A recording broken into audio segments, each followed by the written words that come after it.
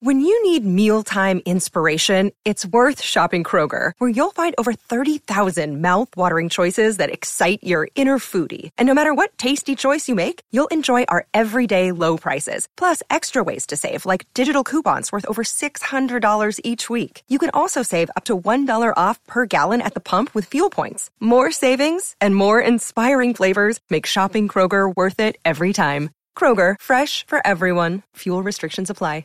You're listening to a Score North podcast right now, and if you're a business owner, so are your customers. In fact, I could be talking about your business right now, telling the tens of thousands of loyal fans about you and sending them to your business. Find out how you can partner with your favorite Score North podcast. Visit scorenorth.com now and enter keyword partner. Fill out the form, and we'll get in touch with you quickly. Once Phil, Judd, Declan, or others start talking about your company, you'll be amazed at how many fans start showing up. So visit scorenorth.com now and enter keyword partner. Hey everyone, welcome into the Mackey and Judd Show. And before we dive in, Action Movie Rewind Friday, Judd's keys to a Vikings victory. A quick reminder that Vikings Ventline makes its return to Score North on Sunday, right after the Vikings-Packers game is over. But a change to the previous format for the last 8 years or so. It will be a video-centric show that you can find live on Score North Twitter and Facebook, and also youtube.com/Purple Daily Podcast. And if you want to join the show, we've already had a few people line up for this. If you want to join the show, send us an email at vikingsventline@gmail.com, and we'll bring you into the video chat. Now, we haven't really tested this out yet outside of our own confines, so it could train wreck, but all the more reason to hang out with us and watch Vikings Ventline, Score North, Twitter and Facebook, and youtube.com/Purple Daily Podcast on Sunday. Coach does a great job. You know, he's been doing a long time in this league, and he's got some good people to do it with. So we got our work cut out for us, but, you know, we've been working, putting in a lot of work for this game. Obviously, no preseason game, so I know the guys are excited to go cut it loose, see where we're at. So everybody looking forward to it. TCL is a proud sponsor of the Score North Studios. Enjoy more of the things you love with TCL. These two guys have Minnesota sports flowing in their veins. Mackey and Judd on Score North and ScoreNorth.com. And welcome into the show. Recording it on a Friday, 2 days before Vikings and Packers. And real quick before we dive into an oldie but a goodie segment that we're bringing back for the first time in 2 years, an Action Movie Rewind. A quick shout out to Federated Mutual Insurance Company. Federated has been helping business owners in the state of Minnesota for over 100 years, based in Owatonna, Minnesota. They're one of us. And I've been a business owner in my life, and I can understand the highs and the lows, the ups and the downs, and even during non-pandemic years, just how important it is to have an insurance company that you feel confident standing with. And Federated provides that. Federatedinsurance.com to find your local representative. And remember, at Federated Insurance, it's our business to protect yours. We had football last night, boys. Little football action. Football. You know what? Last night. I'm so glad it's back. I'm willing to look past any and all blemishes, too. I'm just glad to have sports back and football back, and they're playing. And it does feel weird. I think it feels weird because of the predicament that we're in as a country, and also because of the fact that there were no preseason games, and training camps really didn't have much anticipation or excitement. All of that being said, I was more than happy. I'll go as far as thrilled to sit down and watch the Texans and the Chiefs. And our blockhead, Bill O'Brien, still a blockhead. It's hilarious. He's down by like 21. He's just pounding the rock. He is. He's just pounding the ball. You got to establish the run. You've got to establish the run. You're on the road. There's 17,000 fans in that stadium. Never has it been easier to have Deshaun Watson pass. I believe that they're one of their big free agent acquisitions, Randall Cobb, if I'm not mistaken, I think he had like one target. Also, why do you sign Randall Cobb to give him one target? Well, why is Randall Cobb your big free agent acquisition? Because you traded DeAndre Hopkins. That's my point. And David Johnson, poor David Johnson. Is hilarious. Yeah, Randall Cobb and David Johnson. Bill O'Brien is the guy in your fantasy football league that has the cheat sheet from 6 years ago. You're ever in a fantasy league? Actually, I think there was a year Judd was in our Hubbard TV fantasy league here one year, and that was a while ago. But one of the years there was a guy that literally we had to stop the draft at one point and be like, "Dude, are you sure?" He's like, he drafted Larry Fitzgerald with the number 2 overall pick 2 years ago. That's Bill O'Brien. David Johnson used to be amazing. Yeah, I'll take him. So We used to do a segment for a couple of years on the old 1500 ESPN called Judd's Keys to a Vikings Victory. Keys got a little haughty. Keys wanted his own writing team for headlines, and I feel like Keys... Well, he went to treatment, too. Yeah, Keys, he definitely spent 30 days in treatment. Oh, Keys had a major... We had to go to bars to find him. It was bad. 7 a.m. on Fridays. So we haven't seen Judd's Keys in at least a couple of years. We certainly didn't see him last season. I think it's been 3 years since we've seen Judd's Keys. And Keys is, you know what? Dried out. It's a great story. So how's Keys doing? And has Keys come around enough in his life to accept the new responsibility here on the Mackey and Judd show of providing keys to a Vikings victory every Friday? Keys is not going to lie. He's found quarantine to be very difficult. Keys is a people person. He's a people pleaser, okay? Sure. And that's the problem with Keys. But Keys has found happiness. He has found a sanctuary in football, of course, and grinding tape. And so Keys is here to deliver, which he did to me, of course. Not 1, not 2, but 3, but 5 keys. Dex, do you have actual keys? Can you do the actual? Can you? Because technically, I'm here flying the plane, and I'd love to play some football music for Keys. But then I also then can't play the keys soundbite. So if you want to do live keys between the Judd's Keys, there you go. All right. All right. We'll acapella. Rattle them. So Keys, we used to have 5 keys to victory. Where's Keys at stamina-wise now? No, he's 5. No, he came with 5. He shocked me. I thought he'd do 2 or 3. He came with 5. I'll have you know, just for the record, if Keys wakes up on a Friday, and it's a Jacksonville game, and he only has 3 keys to a victory, I'm okay with that. We just want Keys to show up on a weekly basis. It might be a Jack Daniels game. That might be the problem. But, I mean, he's in good shape these days. Well, sounds like Keys has been hanging out with Stella too much there, Judd. Is everything okay there? There we go. There we go. All right, well, I'm going to do the honors here. Drinking wine. 5 keys. Judd Zulgad's 5 keys to a Vikings victory over the Packers this Sunday. Key number 1. Are we doing key number 5 or key number 1? No, let's do key 1. Let's go key 1 through 5 because they're all paramount to a potential Vikings victory over the hated arch rival NFC North Division foe, former NFC Central Packers, okay? Key number 1. You'll recall that Keys has what we call pithy headlines, and he still does. Opportunity knocks? That's right. At left defensive end, opportunity is going to be knocking for Jalen Holmes, Ryan Yarbrough, or Ofedi Edenabo. Is that correct? Yes, that's correct. Yes. Did I say it right? Yes, you did. I've got Unique Ngakoue I've got down.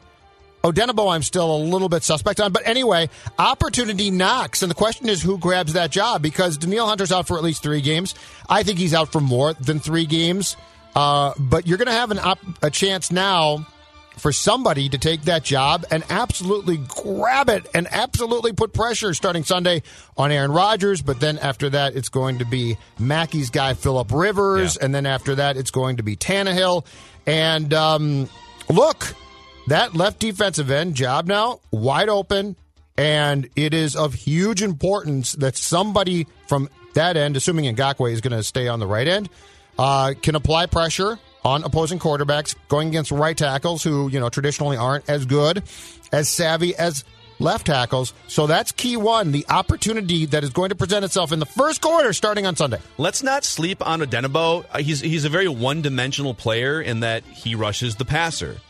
But he's very good, statistically at least last year, at that one dimension. He got home a very high percentage of the time, 7 or 8 sacks. 7 sacks. In a third of the snaps of most starting defensive ends. And so I don't think he's a guy that you're going to put out there for 800 or 900 snaps and just Danielle Hunter, you're going to play every snap. That's not Odenabo, but when it comes to 3rd down and 7, there's worse guys you could put out there than Odenabo. So I'm hoping that Odenabo takes advantage of at least the pass rushing opportunity. Key number 2. Hold on a second here. I'm getting them as we speak from Keys. He's passing them to me. Keys, it's great to see you again. And you're looking so good. Oh, I like it. Guarded optimism. Wow. That's right. Wow. Pat Elflein, awful at the left guard. Just gets shuffled to right guard like that's going to fix him. Dakota Dozier, who got a few starts in the absence. I believe Josh Klein had some concussion issues last year. He had some injury problems, so he missed some games. So Dakota Dozier, I think, was starting. I think had some starts at right guard as well, but he's going to be playing left guard. But let me caution, guarded optimism is wise. Because what are they going to get here? And this becomes absolutely important because combined with the play in his second year of 2019 first-round pick Garrett Bradbury, nose tackles now and defensive tackles can rush quarterbacks. Like, you're going to play teams where they've got guys inside defensively who are damn good. It's not 1998 where that was a fat man's job just to stop the run. So you need to be guarded in your optimism because there's a chance this is not going to go well. And if it doesn't, it's the Vikings' fault. Nonetheless, that's key too. Two things. Number one, Declan loves keys. This is looks like Declan's first experience with Judd's keys here, and he's loving the headlines. I love it. But I would say the good news for the guard position is if one or two guys don't work out early on, they've got like 6 guys they can cycle through until you deem it a completely failed position. Even if this week it's like, whoa, neither one of those guys is going to work. It's like, oh, well, let's bring the next. Where's Drew Samia? Let's bring the next couple guys in, see what happens. Yeah, my Mr. Mankato pick. Where the hell is Drew Samia at? Yeah, he's on the depth chart, but like Phil said, he's toward the back on the of depth it. chart. Yeah, good point. All right, key number 3 to a Vikings win over the Packers. Oh, I like this one too. Hard pass. Aaron Rodgers, man, going against these corners. Mike Hughes, Holton Hill, Gladney, potentially Dantzler. We don't yet know what the Vikings defense is going to look like in the nickel package. They'll have to play it a lot, but I guess the question is, so I think Hughes and Hill are certain to start outside in the base defense.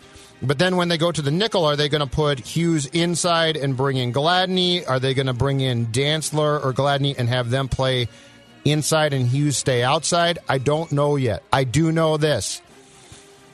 We all remember the game at, it wasn't at U.S. Bank Stadium, TCF Bank Stadium. Josh Robinson has a football flying by his ear hole, right? Yep. And he turns around and looks at Aaron, and the ball is in the hands in the end zone of Jordy Nelson, okay? Yep. Aaron Rodgers isn't that guy, but he can exploit guys who have no experience, basically, and are green. No pun intended there. And if that's the case, look, you might want to take a hard pass on what the Vikings cornerbacks are going to do on Sunday. This one has to concern you at least a little bit. I will say that the puns are always intended during Judd's keys to a Vikings victory. Mm-hmm. Well, I ad-libbed that, and Keys gets mad because he wants the puns. Credit. That's fair. But, I don't want to go south here with Keys in week 1, okay? That's fair. It's been a long road back. And yes, Aaron Rodgers is not the same guy he was 5 years ago, but Aaron Rodgers is still a guy and is still one of the top talents in the NFL, and I think can sniff out who the weak link at cornerback is. Like Eric Eager, our friend from Pro Football Focus, always says it. When it comes to NFL defenses, it's a weak link operation in that if you've got 10 awesome guys, but Josh Robinson is out there on an island, guys like Aaron Rodgers will find the weak link and will expose that player for 100-plus yards and a terrible passer rating against. So I agree. I think it's not enough for just like Mike Hughes to figure it out. There's got to be multiple guys in that secondary that figure it out probably quickly, or quarterbacks like Rodgers and Russell Wilson in a month are going to carve you. All right, key number 4 to a Vikings victory. All right, hold on a second here. Thank you very much, Keys. Key number 4, it's a gut ache.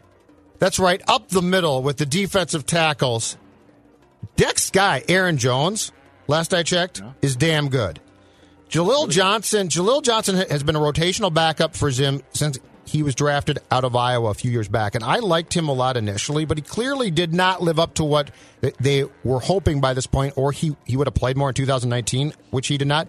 Shamar Stephan, I think, is a solid backup type of player, but he's now being shifted into Michael Pierce's nose tackle spot. He was going to be the 3 technique. Jaleel Johnson now is going to be the 3 tech. And let's keep in mind, too, okay? Jaleel Johnson, I think we can all say, probably has not lived up to what the Vikings thought.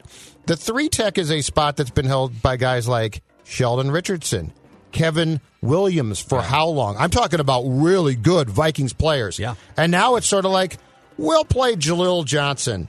And don't forget, last year, in their 23-10 win around Christmas time at U.S. Bank Stadium, the Packers rushed for 184 yards, and Aaron Jones had 154 yards on 23 carries, 2 touchdowns, and a 56-yard TD run. Yeah. And that was against the Vikings' 2019 defense, which I would put up against this defense right now any day. it could be a gut ache for the Vikings in that A-gap gut. Okay, so actually, let me take your gut ache and then the cornerback discussion too and blend them into one.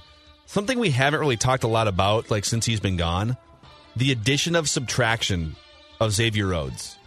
And I say that with all due respect because he's one of the greatest cornerbacks in Vikings history. But like, let's be honest, he was a complete disaster last year. Is like we're so consternated with like rookie cornerbacks and this. Okay, well, Xavier Rhodes was a tree stump. Like it was like they had 10 guys on defense and a sack of rocks out there. Mm-hmm. And if he's just not out there, is that an advantage for the Vikings compared to 2019's defense? And I guess the question in week 1 for me is this: is that an upgrade though? Like it's just not having him on the field. Well, right. I think because it is. You're going to have a guy on the field aside from Hughes with no experience. So my thought process is by, let's say, week 4 or 5, I think Rhodes being gone is definitely a good thing because the player who has replaced him has experience. But if that player is a rookie against Rodgers, that concerns me as much as Xavier Rhodes did in week 1. Now, but by the time these two teams play again in Lambeau on November 1st, that could be very much changed. Yep, that's fair. Key number 5 and final key of week 1 here. Judd's keys to a Vikings victory. Here, let me get my key. Key number 5. Hold on a second here. Seriously? Do you want this? Okay. Sounds of silence. That's right. No fans in U.S. Bank Stadium mean that the Packers and Rodgers don't have to go to a silent count. They don't have to make any alterations at all. There will be, I believe, the league rule is noise at 70 decibels, which I heard, which is almost nothing. And so the question becomes, and Zimmer knows that this is a problem, but the question is how big a problem. What's the difference going to be going from a loud U.S. Bank Stadium, which I think, in my opinion, comes close to the Metrodome or is basically on par, to a veteran QB being able to operate with no problems from the crowd, which means his left and right tackle can hear all calls. Yes, it's a problem. If Ngakoue if he had an advantage previously, it was what? The left tackle is looking at the football because he's got to see it snap. Yep. And Ngakoue's got the step, right? Mm-hmm. Well, that's now gone. He can hear the count. So this is the sounds of silence. Not a good thing for the Vikings. Yeah, just the ability, football is such a communication sport. You think about how complicated playbooks can be and how can you simplify the communication to 11 guys from a huddle, sometimes changing plays at the line of scrimmage. And the harder you can make that communication, from literally from offensive coordinator to the speakers in a quarterback's helmet, the quarterback having to survey the defense and then communicate with 10 seconds on the play clock, we're going to change this. It's way bleeping harder when there's 70,000 people screaming, yelling, and now you have to use hand signals. And so you strip all that away and you give Aaron Rodgers extra time and better communication with his offense. It's definitely a thing. I think we'll see how much of a thing it is, but I'm with you completely. It's a thing. And there it is. That's it from Keys. Thanks, Keys. Wow. Now go home. Judd's Keys. Go home and quarantine, Keys. None of this crap, okay? We've worked through this. It's been too much work. Yes, Keys gets the standing ovation from the live studio audience here. He just left. Way to go. Those are Judd's Keys. Very proud. To a Vikings victory over the Packers. I'm looking forward to it. It's definitely going to be weird, but it's weird. But I'm glad. But I'm so glad it's back. That's the weird thing. They had 17,000 fans inside Arrowhead last night, and if you would have asked me, I would have said it looks like they have 5,000 fans in there. Yep. I don't know. Maybe they had 17,000 that were supposed to show up, and only 10,000 showed up. No, I think they probably had them spaced out, right?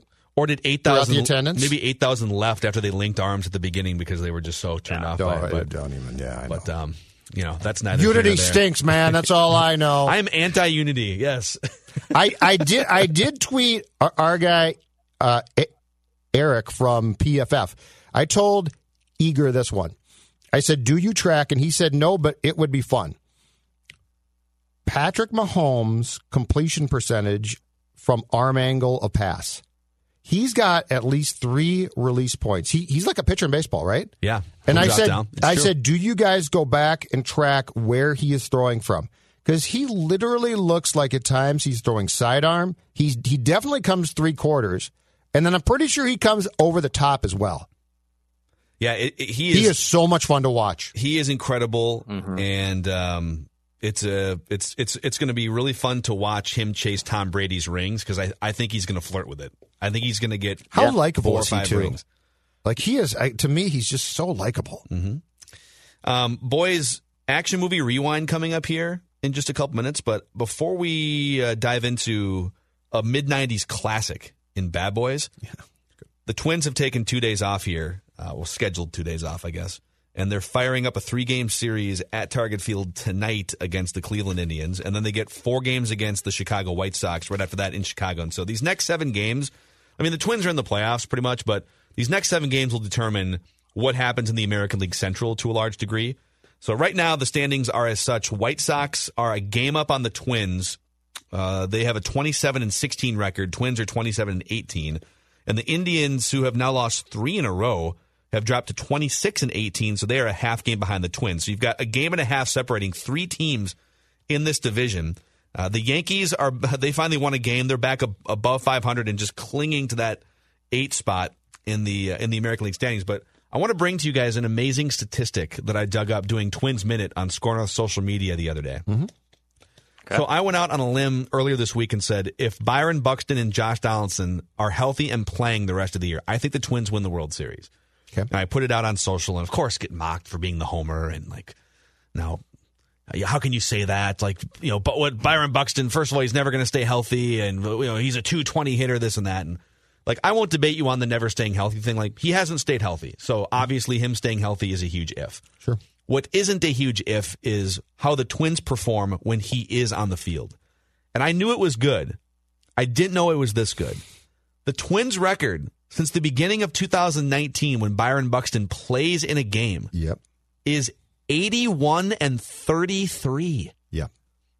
81-33. You actually went through this exercise during the course of 2019. I think it was late in the season. It was probably after he got hurt against the Marlins, and it was unbelievable. And they've gained 12 games to 500 since we read that stat last year. You're right, yeah. That is that's a 115 win pace over the course of a 162 game season.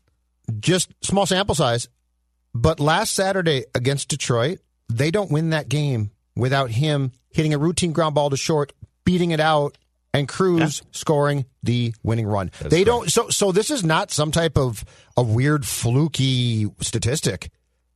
That statistic holds. Yep. He wins. Well, think about this one. His first game back against the White Sox, a week ago, Tuesday or Wednesday?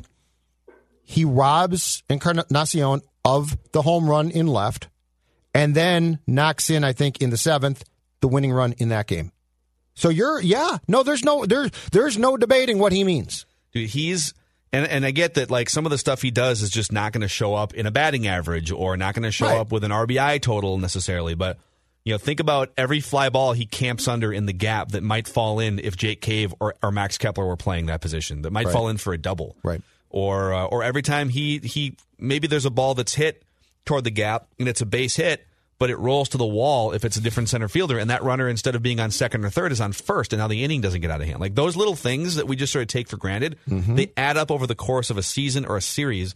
And so 81-33, a 115-47 record would be, if you extrapolated it over 162 games. Yeah. So he's just flat out one of the more valuable players in baseball. I'm not saying Mookie Betts is a better player. I'm not saying he's the best player, but in terms of the value he brings and the fit for this team and what they need, and some of these pitchers that are maybe number 3 starters that look like number 1 starters because he's out there patrolling center field, it's a big deal. So their priority should definitely try to beat the Indians and the White Sox. That would be great, but just make sure that he's playing in October when you get there. Although, to your point about that from a couple of days ago, Phil, I would like to see the potential matchups, because I think you broached the subject, and you're probably right. This is sort of going to depend on who you get and can play. Let me pull up the MLB.com. They've got, because you're right. If it's 1-8 and it's the Yankees, do I really want that? I say bring on the Yankees again. Do I really want that? I don't care. Call game 1. I want the Yankees every year until the Twins beat them. Okay, I don't care. That's fine. I am Kevin Costner asking for more golf balls. Another one. Okay, all right. Again. All right, here's the postseason standings. The Oakland A's have actually overtaken the top spot in the American League right now. A's, Rays, it's hilarious. Like the two low-budget teams are the Rays are one of the most remarkable stories in sports. For 10 years. No, I know. Years. Yeah, ongoing. The Minnesota Twins have now, because they jumped into the second place in the division, so they've now emerged back up to the 4 seed in the American League. Okay. So it goes A's, Rays, White Sox, Twins, Blue Jays, Astros, Indians, Yankees. And the Yankees are just a game and a half, I believe, up on the Orioles. And they're a couple games up on the Tigers. So the Twins would get who right now? Whom? The Twins would get the Blue Jays. Okay. That's probably if you could handpick any of these teams, it'd probably be the Blue Jays. Yeah, I'd take them. Like, there's not a pushover team here, but I would. Or the Buffalo Jays, man, they're very good. Honestly, the Yankees are just a mess. Like, the Yankees pitching is not great. Yeah, I know, but look at who they're hurt. Yeah, but look at if guys are going to come back for that playoff series. I just look. You're gonna if you're gonna have to go through them, that's absolutely fine.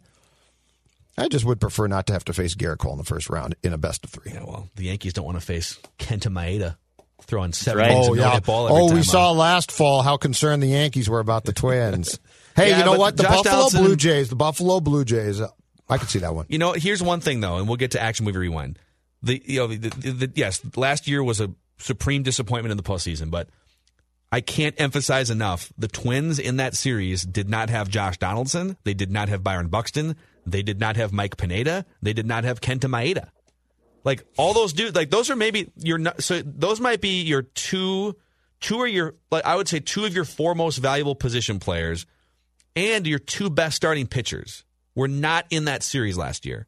So that's a game changer. Doesn't mean they're going to beat the Yankees, but I say bring them on, baby. All right. Until the Twins beat the Yankees, bring them on. All right. Bring it. All right, you guys ready for this? Oh, I'm pumped, man. Declan originally went with Black Panther, and Judd and I said, it's tough to make fun of that one because a million reasons. And so you pivoted. I think it was, and we'll break it down here. I think it was a pretty brilliant choice. Well, I got to be all that. You know what I'm saying? I'll take me and you off the damn cliff. Keep messing with me. Yeah. All right? Then it'll be what? 2 bitches in the sea, huh? Is that it? Is that what you want? Shut up, man. Yeah. I'm a bad boy. Bad boys. What you gonna do? What you gonna do when they come? Welcome to the party, pal. Action Movie Reviews with Mackie, Judd, and Rami. Get to the chopper! Yippee-ki-yay, mother. Hello? Well, you new neighbors. Don't be alarmed, we're Negroes. Oh, man. No, that's too much bass in your voice. That scared white folks. You got to sound like them. We were wondering if we can borrow some brown sugar. You fart? No, man. Dead guy. Trying to pin something on me. Well, I'm always taking it for you, right? Do it for me. Now, if we get this witness to ID the shooters, maybe we catch our bad guys. But until then, you are Mike Lowry. You be him. That's what you are. You're him. Yeah. You're him. I don't want to hear it. You're him. And you are you. You be you, but not in front of her. You're him. You're you.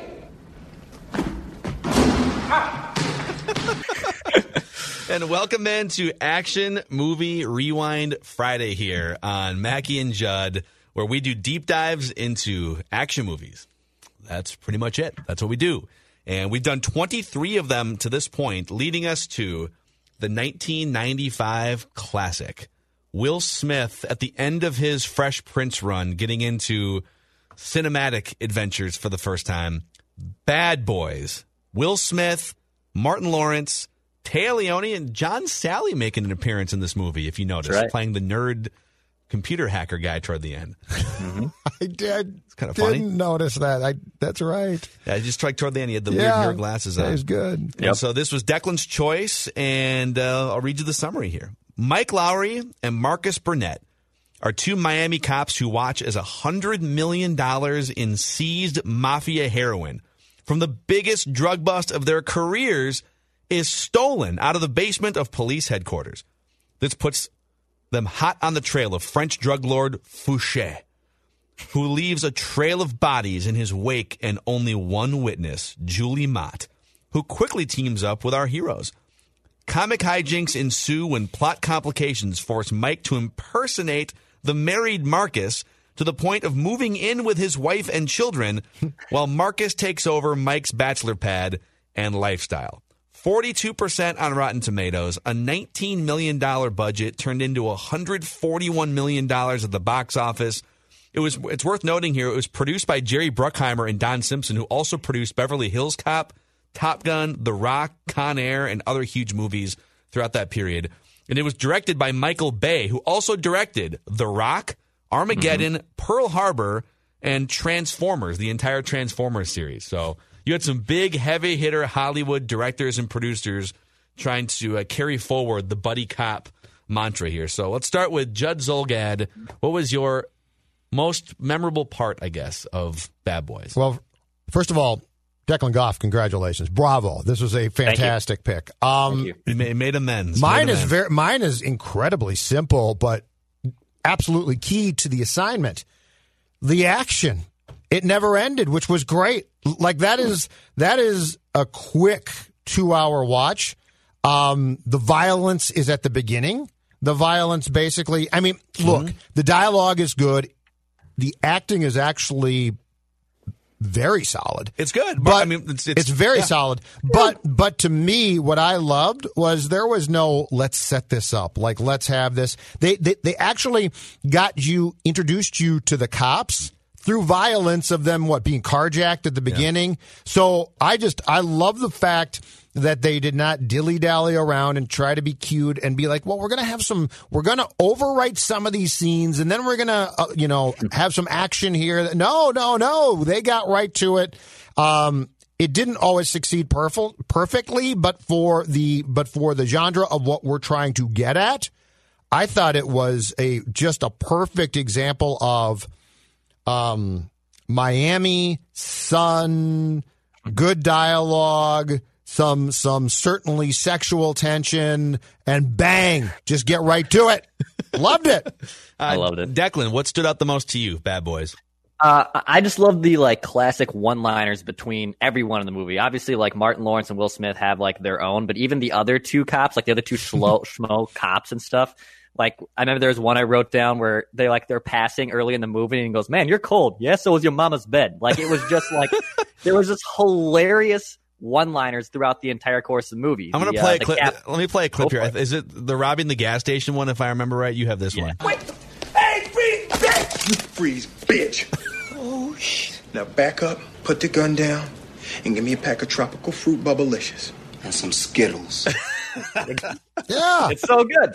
It's so good. So I love just the dialogue. And also Téa Leoni, pretty good. Oh, you're into Téa Leoni? I was a big fan. Was she married to the guy from X-Files at this point? That is correct. Oh, you're already jumping to some of my fun facts from this movie. I didn't even look at the. She was married. Right, yeah, she was married for 15 or 20 years to David Duchovny from the X-Files. Yeah. Yes, great call. And she was a big deal back then. Yeah, she was in some. I mean, she was in a lot of films. This is probably her peak, though, right? I mean, Bad Boys is one of the most. She was in. I believe she was in all the Bad Boys movies, wasn't she? Mm-hmm. And there's 3 of them? Yes, and the third one just came out earlier this year, right before the pandemic hit. It came out in January, so I think I got to watch it. It got 6 or 8 weeks of run before COVID hit, but it definitely came out. So what's yours, Mackie?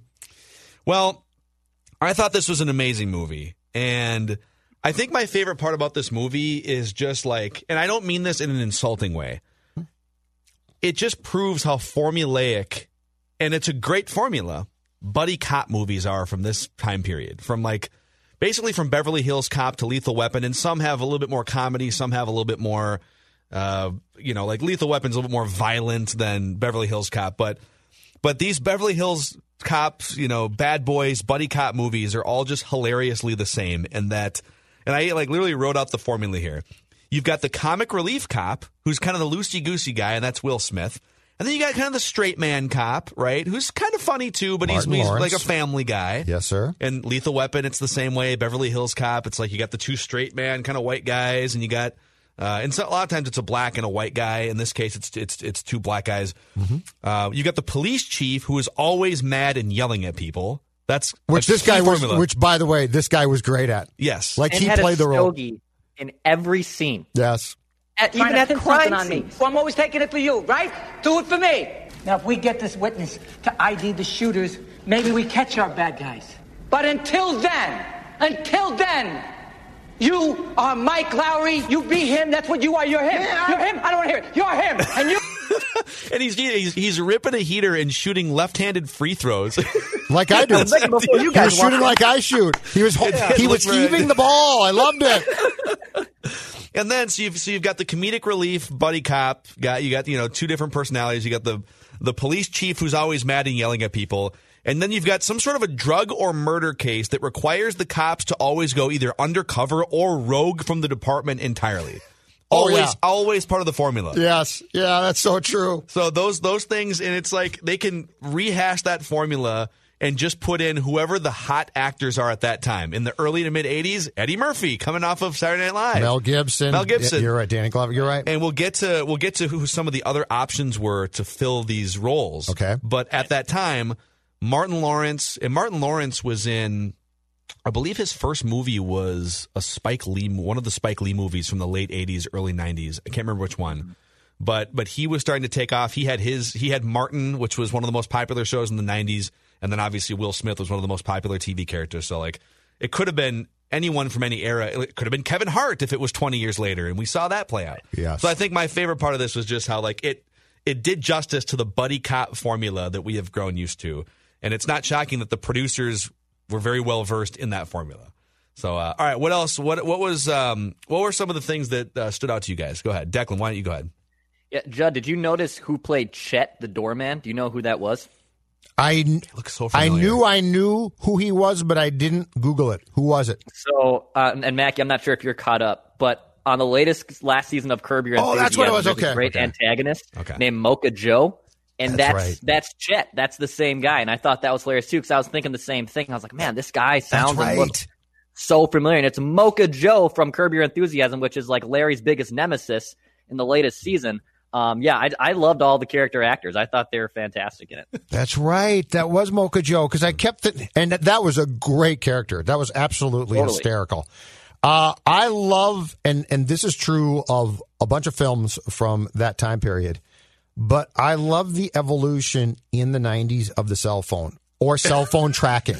And they reference pagers in this movie a lot, too. Right, but I mean, like, the tracking thing is, and we can identify exactly where now it's like it pinged off a tower, right? But then I'm glad you brought that scene up. I love the cell phones. So they call the bad guy, and they cut to the bad guy in the back seat. So the strategy is, all right, the authorities are going to call this cell phone. Yes. He's going to answer it, and then we'll be able to trace him. Right. And, of course, like, who answers an unknown number, especially when you're in that situation? You're trying to get away from the authorities, and he answers the unknown number, and they got him in that spot. I will say this. In the 90s, when I first got my first cell phone, probably late 90s, early 2000s, I used to pick up calls. Wow. Like, that's within the last 10 years probably, that, like, if I don't know the number on my cell phone, I'm not going to pick up the call. In fact, I used to pick up my calls. I find it to be wildly irresponsible, and I actually, like, I will deduct points from you as a human if you call me from a number that you like, unless you know that I have your number, and you call me and leave a voicemail. I'm sorry. Like, there is why does anybody in 2020 leave a voicemail? Is my question. It's a great question. Like, you could text me. I'd rather you text me a voice memo than leave me a voicemail. Or just bail. Is that weird? It's a little weird. But it's a little weird. Just text me, hey, what's up? Tried to call you. But, like, why does anybody ever leave a voicemail? Do you ever get voicemails from people that still tell you, like, what day and time it is? Hey, oh yeah. Hey, Judd, it's Monday at about 4:30. Let me see here, 4:30. Oh, it's about 4:15 or so. Just calling you to say such and such. Give me a call back. 612-555-5555. Yeah, 612-555-5555. Now, I got all that information when you called me. So but the best part, too, is we went from Saved by the Bell with basically the brick Zach Morris cell phone. Yeah. So this was sort of the flip phone, but not the smaller flip phone, still the bigger one where it actually had a panel that you talked into that literally flipped out. And 1995 was, from like 95 through 2000, was kind of a tough period in that not everyone had cell phones. Right. So you had to sort of figure out, like, I didn't have one in 95. Yeah, I mean, I was like 10 in 95, so I certainly didn't have one until closer to 2000, but I think like you had to figure out, okay, is this person when they're out and about, can I get a hold of them, or do I have to like leave a voicemail on their home phone?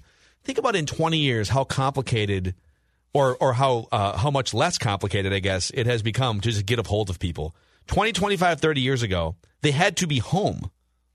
And you could either call them or write them a letter or like show up to their house. Yes. But if they weren't home and you didn't know where they were, like if you thought that they were maybe at this restaurant for dinner, you would call the restaurant and see if they could like track someone down in a booth. But you couldn't get a hold of people. Yes. If there was an accident on the freeway and you were going to be 20 minutes late for something, like you couldn't tell somebody up until 20, 25 years ago. Anyways. Oh, here's one too. I love this part. And it might be a Bruckheimer staple, but it's still fun. They were in love with blowing things up. Yes. Which was absolutely great. Like an ice cream truck filled with ether to what? Cook the meth or something? I don't know. They get to the airplane hangar and then they literally just have like tanks of ether labeled ether. But like Jerry must have been like, all right, here's what we're going to do. Cop buddy formulaic film, but what we're going to have as our trump card to this entire film is massive explosions. Yeah, it's amazing. And that's classic Michael Bay. Like that is exactly who Michael Bay is. Yeah, that's very on brand. And even I would say all the death scenes, every single one was so over the top. Like the one dude getting blown up in the airplane hangar and those flying bodies on fire going all over the air. Like all the deaths were extremely satisfying. You forgot your boarding pass, and then he blows the plane up. Well, think about this. So Michael Bay's biggest movie was Armageddon in terms of like just the promotion, the fanfare, and everything. So you think about Bad Boys. Let me look this up real quick here. So Bad Boys had, I already said this, but their budget was like $15 million. Let me see here. $19 million. It was a $19 million budget. Mm-hmm. So in that movie, $19 million got you two of the top TV stars, some other secondary stars, all of the explosions and stunts, and it wasn't like Bad Boys was an independently filmed low budget movie. It was a high budget movie. $19 million budget. So Michael Bay plays out his 90s resume into like 1999 whenever Armageddon came out. And I just looked this up. Care to guess what Armageddon's budget was? So $19 million. $19 million for Bad Boys? For Bad Boys. Oh. I'm going to say. Go ahead, Judd. I'm going to guess it's ridiculous. I'm going to go. You're probably going to overshoot now, but. I'm going to go $35 million. Declan? Oh, I would say like 70. $140 million. Wow. Okay. Good Lord. Oh, my God. And it's literally just like, all right, let's get as many celebrity actors as we can blow as many things up as we can over the course of 2 hours and put as many special effects on as we can. And then see what happens. I feel like Bad Boys took the blowing up of the plane, I think it was a cargo plane in Speed, and was like, we'll show you how to blow up a plane. Yeah. Because like the plane in Speed is for that time period, it's a pretty good explosion. Yeah. But I feel like Bad Boys came along, 4 years after the fact or 5 years after that, and they were like, hey, here's how you blow up a plane. Yeah, we'll show you guys. We'll do it for you. We'll do it right here. Okay, can we talk about the main plot line of this movie is that Mike and Marcus switch places. Because there's this moment of panic where so Julie is the witness to this brutal killing. These drug lords have murdered her friend and this drug runner guy, and she's the witness. And she also knows that, I believe she knows that one of the guys that got killed was a rogue former cop. And so her level of trust is just like zero. And she knows that her friend, Maxine, is friends with Mike and used to date Mike. And so Mike is the one that she wants to talk to and that she trusts. My first beef with that is if you witness a murder, I don't know if you can be that picky about which cop you talk to. Like, I think you just want to talk to somebody who can help. And so for her to be that picky is number one. But how stupid is she to not figure out until the end of this movie that those guys switched places? So Marcus is impersonating Mike. Yeah. They go back to Mike's apartment, and Marcus has no idea where the light switches are. And she's like, oh. Yeah. And all the pictures are of, not of Marcus. All of the pictures are of Mike. Which is hilarious in itself. She accuses him of being gay, and these are pictures of his gay lover. Yes. And, of course, that wouldn't translate well today where he's like, I'm not gay, And then the random gal shows up, and Marcus plays it off like, oh, it's just my stalker. Like, how does she not figure this out? It's like my biggest beef with this movie is that it's a very, very Shady This plot. is. I think I speak for Declan too. A you problem, okay? Why? Because you are looking. It's lazy. But There's got to be a better way. No, this isn't. This is an action film that's not supposed to be well thought out. It has to be brought up, though. It has to be brought up. but I'm saying, like, when I tell Dex, here's what I think the film should be, this is the perfect choice with the flaws. The flaws are what make it so good. I agree. Like they are. But I have to bring up the flaw. Okay, but if they don't, but if it doesn't, but if it's not as to use your term, lazy and sort of mindless, we're looking at 230 here, okay? They basically said we got 19 mil, we got a couple stars, we got more ether than you can shake a stick at, and we don't care about the storyline. We got Téa Leoni, who at the time was a hot actress, seen as a big deal. So, look, yes, you're right, and I'm totally on board with what they did. Sorry, Dex. All right, Dex, go ahead. Yeah, I just have a couple holes in the plot line, too. Number one, the whole intricate tram system in the pipes of that prison. Like the whole way they smuggle out all that cocaine or whatever the hell it was. It was like the basement of a police department, right? It was like where they had all hit all overnight of it, yes. overnight jail stay until they figure out what to do with you. Yes. And they just like know the entire intricacy of this system that can go. And then when you figure out it was the police secretary who was dating the guy, I was like, wait a minute. Oh. We're gonna use the secretary as like the scapegoat. By the way, and like Declan? the reason all this happened. Hey, Dex, if I'm not mistaken, the secretary was Larry David's secretary who he offends to the point where she sues him and at the end is together with Mocha Joe. That's right. That's her. Right. So this is, and I haven't seen the latest season. So basically, Curb took two people from Bad Boys, which now that we've seen it, was clearly done on purpose because it's so damn funny. I didn't put that together until Yes, right now. the secretary. Yep.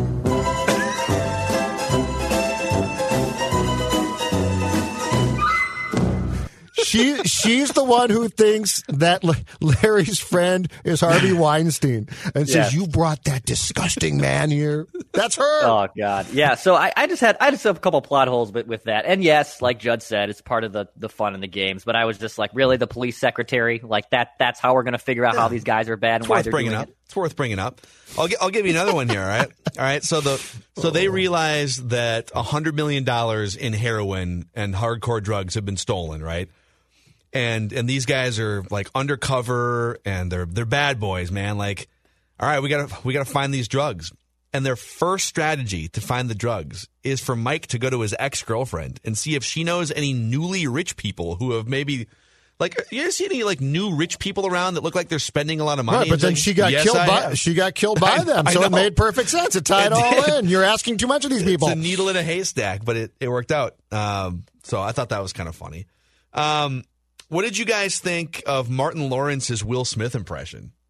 I thought it was pretty damn good because he's like doing a Will Smith impression throughout the movie. Yeah, and he nailed it. Yeah, he was good. That was pretty good. Definitely. I liked it a lot.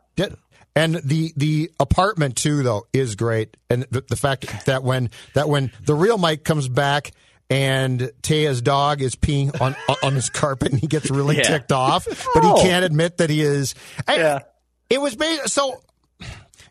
If you combine all of the elements of this film, I mean, it's got some Stooges to it, right? Like it's sort of a so it's funny. Like does it make sense? Absolutely not. But it's funny, and to me, it is. I judge this exercise partially on how mindless and easy is the watch. And this was about as easy of a watch. I mean, this probably rivals like Commando as far as just the easiness of the watch. And Commando is probably the most stripped down, easiest, because Commando is even like 30 minutes shorter than this or something like that. But I'm just saying, like this was done, and I had given it so little thought as to, wow, that didn't fit, and I'm offended by it. It's also worth noting, too, that so we talked about Bad Boys launching the career, really, of Michael Bay as a director. It didn't really launch Bruckheimer's career because he had already been huge in the 80s, but But you could make a fair case that it launched Will Smith's cinematic career, and then I don't remember. Did Independence Day come out the next year? What I was going to ask Yeah. you. Somewhere. Yes, I think this came out 96. first. The next summer, yeah. And then was it Wild Wild West was another one that came out. Like Yeah. this was his That wheelhouse was for later. getting into movies. When did Will Smith, as far as films go, stop playing Will Smith just himself? When did he play it might have- Muhammad Ali? Well, right, Yeah. because in Bad Boys he's playing himself.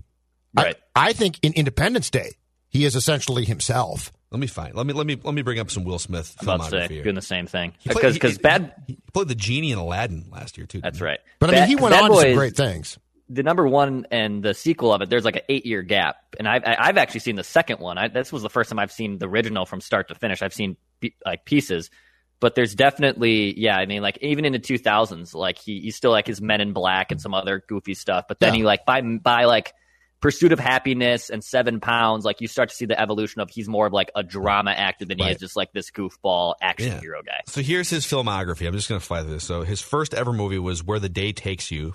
I've never seen that. Made in America, 6 Degrees of Separation. Then Bad Boys was like the first big one in 1995. Independence Day, 1996. Into Men in Black in 1997. And he continued to play the same himself, guy. right? Okay. Yep. Yeah. Basically playing the same character. All right. 1998, Enemy of the State. 99, Wild Wild West. I would argue in the year 2000 when he played. Have you guys ever seen The Legend of Bagger Vance, the golf movie? No, I have not. Good movie. No. He plays this sort of you know what you call it. He's like a wise caddy basically. Okay. So so that's the first where he's kind of playing a character of some kind. God, Ali was in 2001. That's 19 years ago now. Good God. And that was fantastic, right? a really good movie. Men in Black. Then we get to the sequels in 2002. Men in Black 2, Bad Boys 2 the next year. Time to make some money, Phil. Ride or Die, Jersey Girl, iRobot, The Seat Filler, Saving Face, Shark Tale, Hitch. He's playing Will Smith. Oh, that's a I've great seen rom-com. Hitch is fun. We got to do some rom-com reviews. Hitch is I think fun in movie. February we adopt Action Movie Rewind to rom-com rewind. Actually, for Judd 4 brought weeks. up a good idea that we keep Action Movie Rewind, but once a month we deviate from action movies and go into other things. Sports movie, and it can I be like it's like a wild card. What's So become of Kevin James? Kevin James, he's still doing. Is he still doing Paul Blart movies? Mall I don't know. Yeah, and he's like got this own YouTube series where he puts himself in the scene of like very serious films, and he's called like the sound guy. I've seen this on like Facebook and other. It's like it's very poignant scenes. Like there's one in The Joker he just did where he's like it's this very intense scene, and he's like pretending to be the boom guy. It's called, I think, Kevin James Boom Guy. Okay. And he like pretends he's in the movie with other people. He even did I Am Legend too with Will Smith. It's pretty funny. Will Smith is also in Anchorman 2. I forgot about that. He made a cameo in Anchorman 2. Never saw Anchorman 2. And my favorite Will Smith movie is probably I Am Legend. It's kind of a dark movie, but I liked it. It's so good. 2007 was a good year for movies. But I mean, he did start to become a really accomplished dramatic actor at some point. Yeah. And he's just been good for like one blockbuster a year, basically. He just signs up for like one blockbuster a year for the better part of 25 years. What else? Before we get to I've got some fun facts here, a couple fun facts from the movie here. Do you guys have anything else from the actual movie before we get to some of these other categories? Where does, for both of you, where does Miami rank as far as shooting locations? It's great. I love it. I mean, it also has kind of a drug lord feel to it because of what happened in like the Cocaine Cowboys era. It does. Yeah. So I think Scarface was in Miami. Like, right? I think it's a lot of fun too because it's scenic and it feels brighter and glitzier than traditional like Los Angeles as a location. It feels brighter and glitzier on the surface, but you know that there's a dark underbelly. Oh, to it. absolutely. But like the scenic views are better, I think. Yeah, like pre-COVID, Miami was on my 2020 list to get to. Like I really wanted to go to Miami, and I still haven't gone. But I've been to Florida numerous times. Be but careful for those drugs it definitely down there, worked really well. Don't start going down there and doing a bunch of drugs and trying to come back. I don't like those. You know what? You don't got to worry about that because I don't like those drugs. So it's totally okay. All right, my little friend. So fun facts from the film here. Yep. Have you guys looked up? This is from Wikipedia. Have you guys looked up which two prominent actors they had? Okay. Who would you guess? I'll give you guys a few guesses. Who would you guess? This is 1995. Who would you guess in the film's early stages of development? Simpson and Bruckheimer initially envisioned blank and blank in the roles. Who would you guess those are? Eddie Murphy, one. I will chime in. It was 2 white guys. Oh, wow. Okay. I'll go Bruce Willis. That's a good guess. That's a really good guess. Incorrect. I swear, if Nick Cage is one of these people, I'm going to jump through the window. You're thinking you're sort of down the wrong path with both of those guys. Are we talking at the time younger, up and coming stars, or not up? I wouldn't say they were up and coming. One of them for sure was not up and coming. John Cusack? Nope. That's a good one. Wow. No. He was in Con Air no, too. but I mean, he would translate. He'd translate well because he's good at the one-liners. I think Saturday Night Live. Oh. Like Sandler? Nope. Okay. Wait, hold on a second. So this was midnight. Like David Spade? You're getting really close here. Not Phil Hart. Not Phil Hart. No, Farley. You're dancing around it. Farley? Not Farley, but that'd be hilarious. Can you imagine Farley in those cars? Back at that time, Farley trying to fit in those cars. I don't know. I don't know if you guys are going to get these. No, I don't know. Dana Carvey. Wow. I mean, he was in Wayne's World was huge in the early 90s. For sure. Dana Carvey For sure. and John Lovitz. Oh my no! No! Yes. No, dude. Dana Carvey and John Lovitz. And then another prominent star at this time turned down the role of Mike Lowry and cites that this choice of turning down the role was the worst mistake he ever made in his career. Arsenio Hall turned down the role. Oh, yeah. You know what? I could see that one. Yeah. That makes I mean, he had a huge talk show at the time. Wait, can we backtrack for a second? Carvey, okay. John Lovitz? It's hilarious. Yeah, I don't know. The critic? No.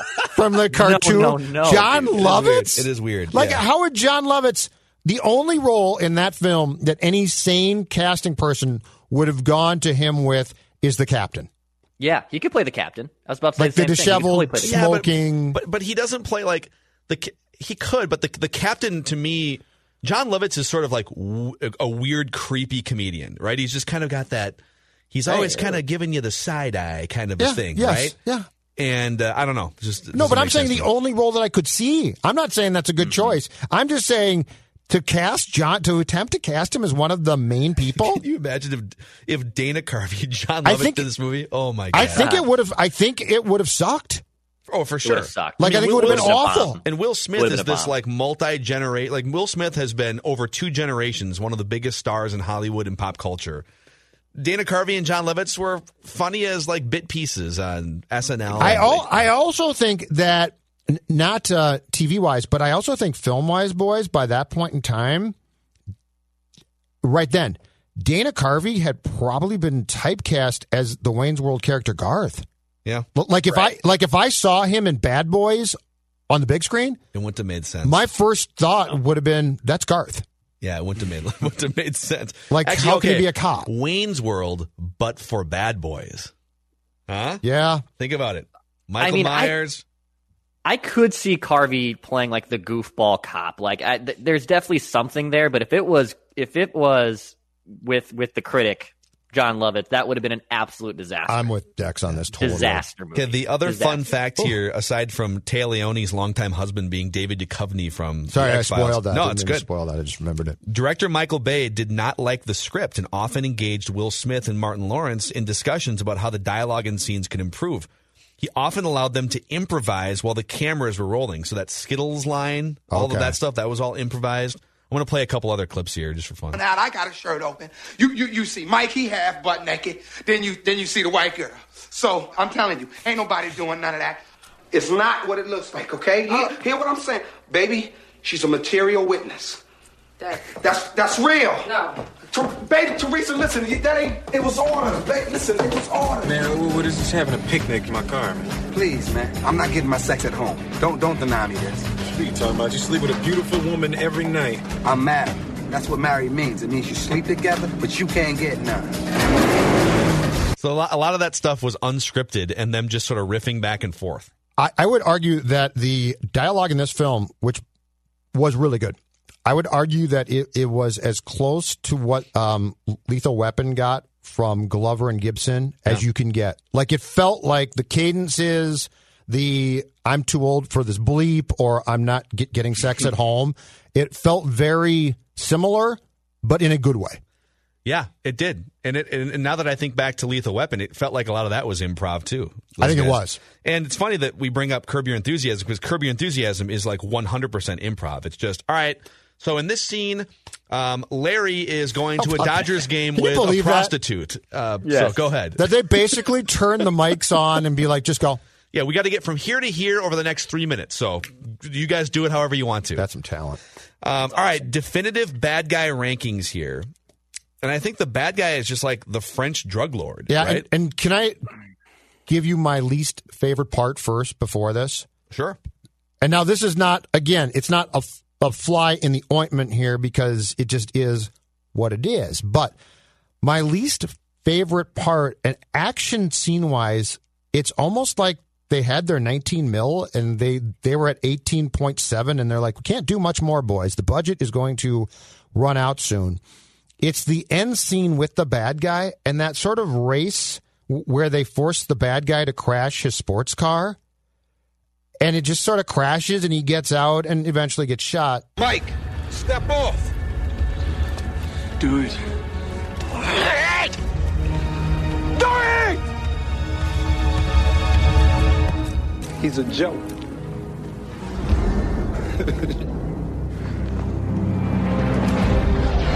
The joke.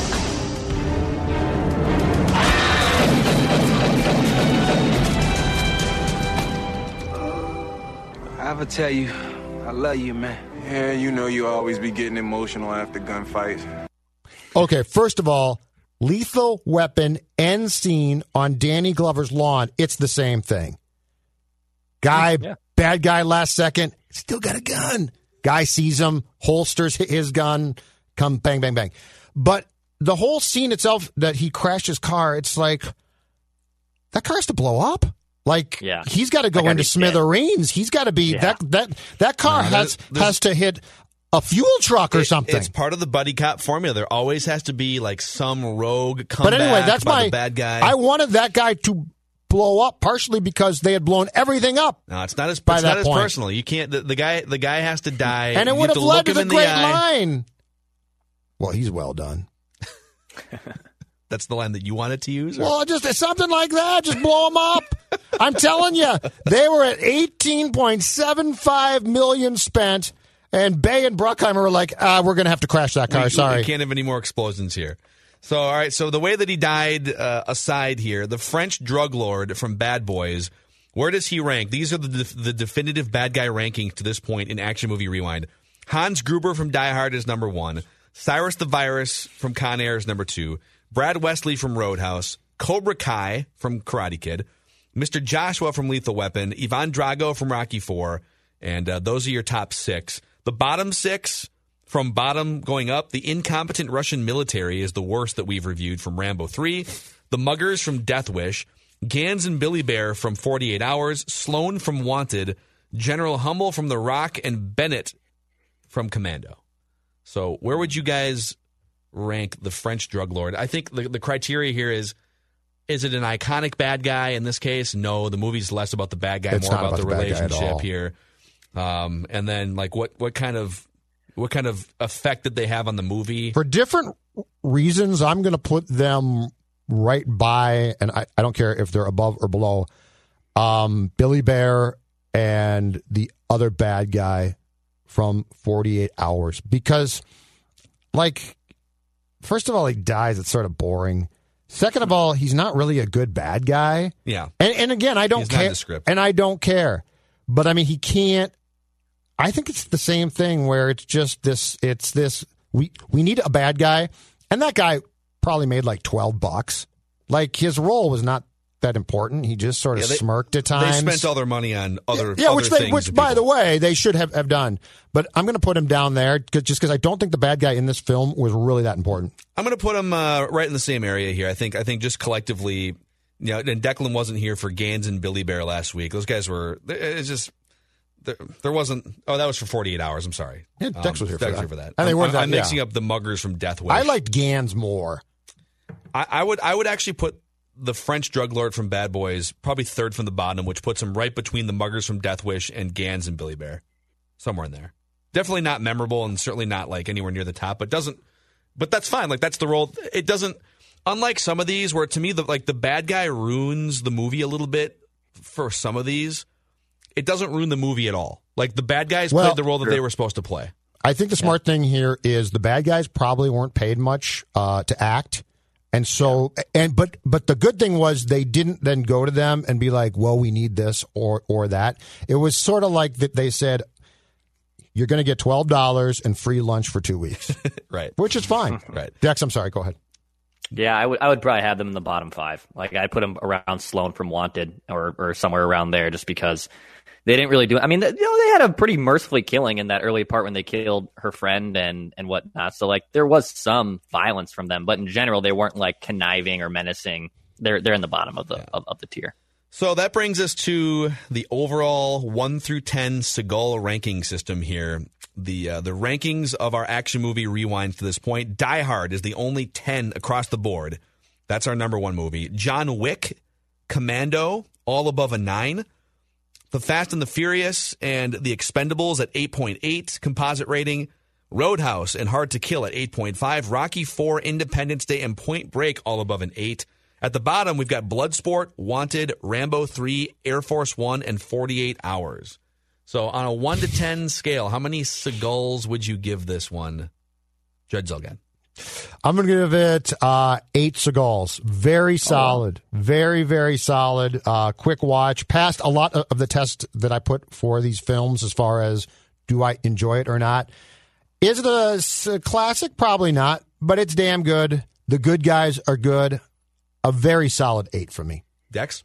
I would give it a solid 7. I think it's a really just good movie overall. And even though I would actually argue there is a lapse in action from like the time the friend gets killed to for 45 minutes. So there's just like you're building up the storyline of them switching roles. But the deaths are really satisfying. The dialogue's great. I don't know if it like hits all out of the park. I don't know if anything really hits out of the park, I should say, with like our action criteria. But in general, it's a good movie. So I would say it's a 7 out of 10. Okay. I'm actually the highest on this. I have it at a 9. Yeah, I think it's solid. It's very solid, man. It's excellent. I'm not going to no criticism. And I think for a certain generation, I actually think it is sort of iconic, and it does represent the mid 90s for a lot of people. Do you know what they do? That's absolutely key and gets points. If you ever shoot a fish tank, you get points from me. And I believe in the club they shoot a fish tank, right? When he comes through there from the bathroom, I believe that's a fish tank. It might not be shot out, but he's thrown through it. Okay. I love that. Okay. I know some fish died, but that's okay. Sorry, PETA. So an 8, a 9, and a 7 means an average score of 8 for us, which puts it in the top 10 of action movies that we have reviewed to this point here. Way to go, Dex. So great choice. It puts it right there with Independence Day and Point Break, right below Rocky IV, Hard to Kill, and Roadhouse. So that's good stuff. That was very enjoyable. It's my turn to pick this week, correct? Yeah. All right. Yeah. So I have like 5 or 6 movies that I have a big list of like 20, and I've got 5 or 6 at the top that I'm going back and forth on some of these. One of them is an iconic movie from the mid 90s that's it's well over 2 hours. Shockingly, it's like 2 hours and 20 minutes. I'll save that one for later. Okay. And I'm going to take a theme from earlier in the week. So I saw my first Star Wars movie, and we commented on the character of Han Solo and how Han Solo compares very much. Oh, nice. To Indiana Jones. Okay. Oh, hell yeah. And so I want to be careful about violating the spirit of Action Movie Rewind in that we don't want to just pick great movies and not be able to sort of poke fun at them. Well, Raiders of the Lost Ark is a legitimately great movie. The first Indiana Jones movie is just excellent, up and down. All right. Then they get corny with Temple of Doom as the second Indiana Jones movie. And so we are going to review one of my favorite guilty pleasure movies of all time and one of the corny action movies of the 1980s, Indiana Jones and the Temple of Doom, for next week's Action Movie Rewind. And it's under 2 hours. Never seen it. Oh, wow. I have never seen an Indiana Jones film. Never seen one. No, I've never. I'll say it. I've never seen an Indiana Jones film. Oh, my goodness. But now I will. Right. Okay, hold on. I'm trying to think of Declan, have you ever seen an Indiana Jones movie? Yeah, I've seen them all. Okay. So I'm trying to think if there's any setup needed for Judd here. So Raiders of the Lost Ark is definitely a must-watch in terms of just like great, iconic movies. Yeah. I don't think you need to see that in order to get Temple of Doom, though. Just know that, like, Indiana Jones is an archaeologist who's got some fighting skills. Yeah. I'll work through it, yes. Okay. It's a good way to look at it. And if you need to read some background on it, you can read I can some absolutely background. do that as the film goes. Here it is, 158, too. Just under 2 hours. That's fine. There's also like a 10-minute opening credit scene of like. Oh, then I can fast forward there, but no, that's perfect. No, you need to watch the opening credit scene because it is important. Okay. For the rest of the movie. Very important. So don't fast forward. Like, in fact, the opening credit scene basically sets the rest of the movie up. Oh, okay. All right. Good to know. So thank you. So there it is. That's Action Movie Rewind here on Mackey and Judd. And another quick reminder that Vikings Vent Line is back on Sunday. Score North Twitter and Facebook. And also youtube.com/Purple Daily Podcast right after the Vikings-Packers game is over. All right, boys. Enjoy your weekend. See ya. I'll take me and you off the damn cliff. Keep messing with me. Yeah. All right? Then it'll be what? 2 bitches in the sea, huh? Is that it? Is that what you want? Shut up, man. Yeah. I'm a bad boy. Bad boys. What you gonna do? What you gonna do when they come? This holiday, whether you're making a Baker's Simple Truth turkey for 40 or a Murray's Baked Brie for 2, Baker's has fast, fresh delivery and free pickup, so you can make holiday meals that bring you all together to create memories that last. Baker's, fresh for everyone. Free pickup on orders of $35 or more. Restrictions may apply. Get more ways to save at the Buy 5 or More Save $1 each sale. Just buy 5 or more participating items and save $1 each with card. Baker's, fresh for everyone.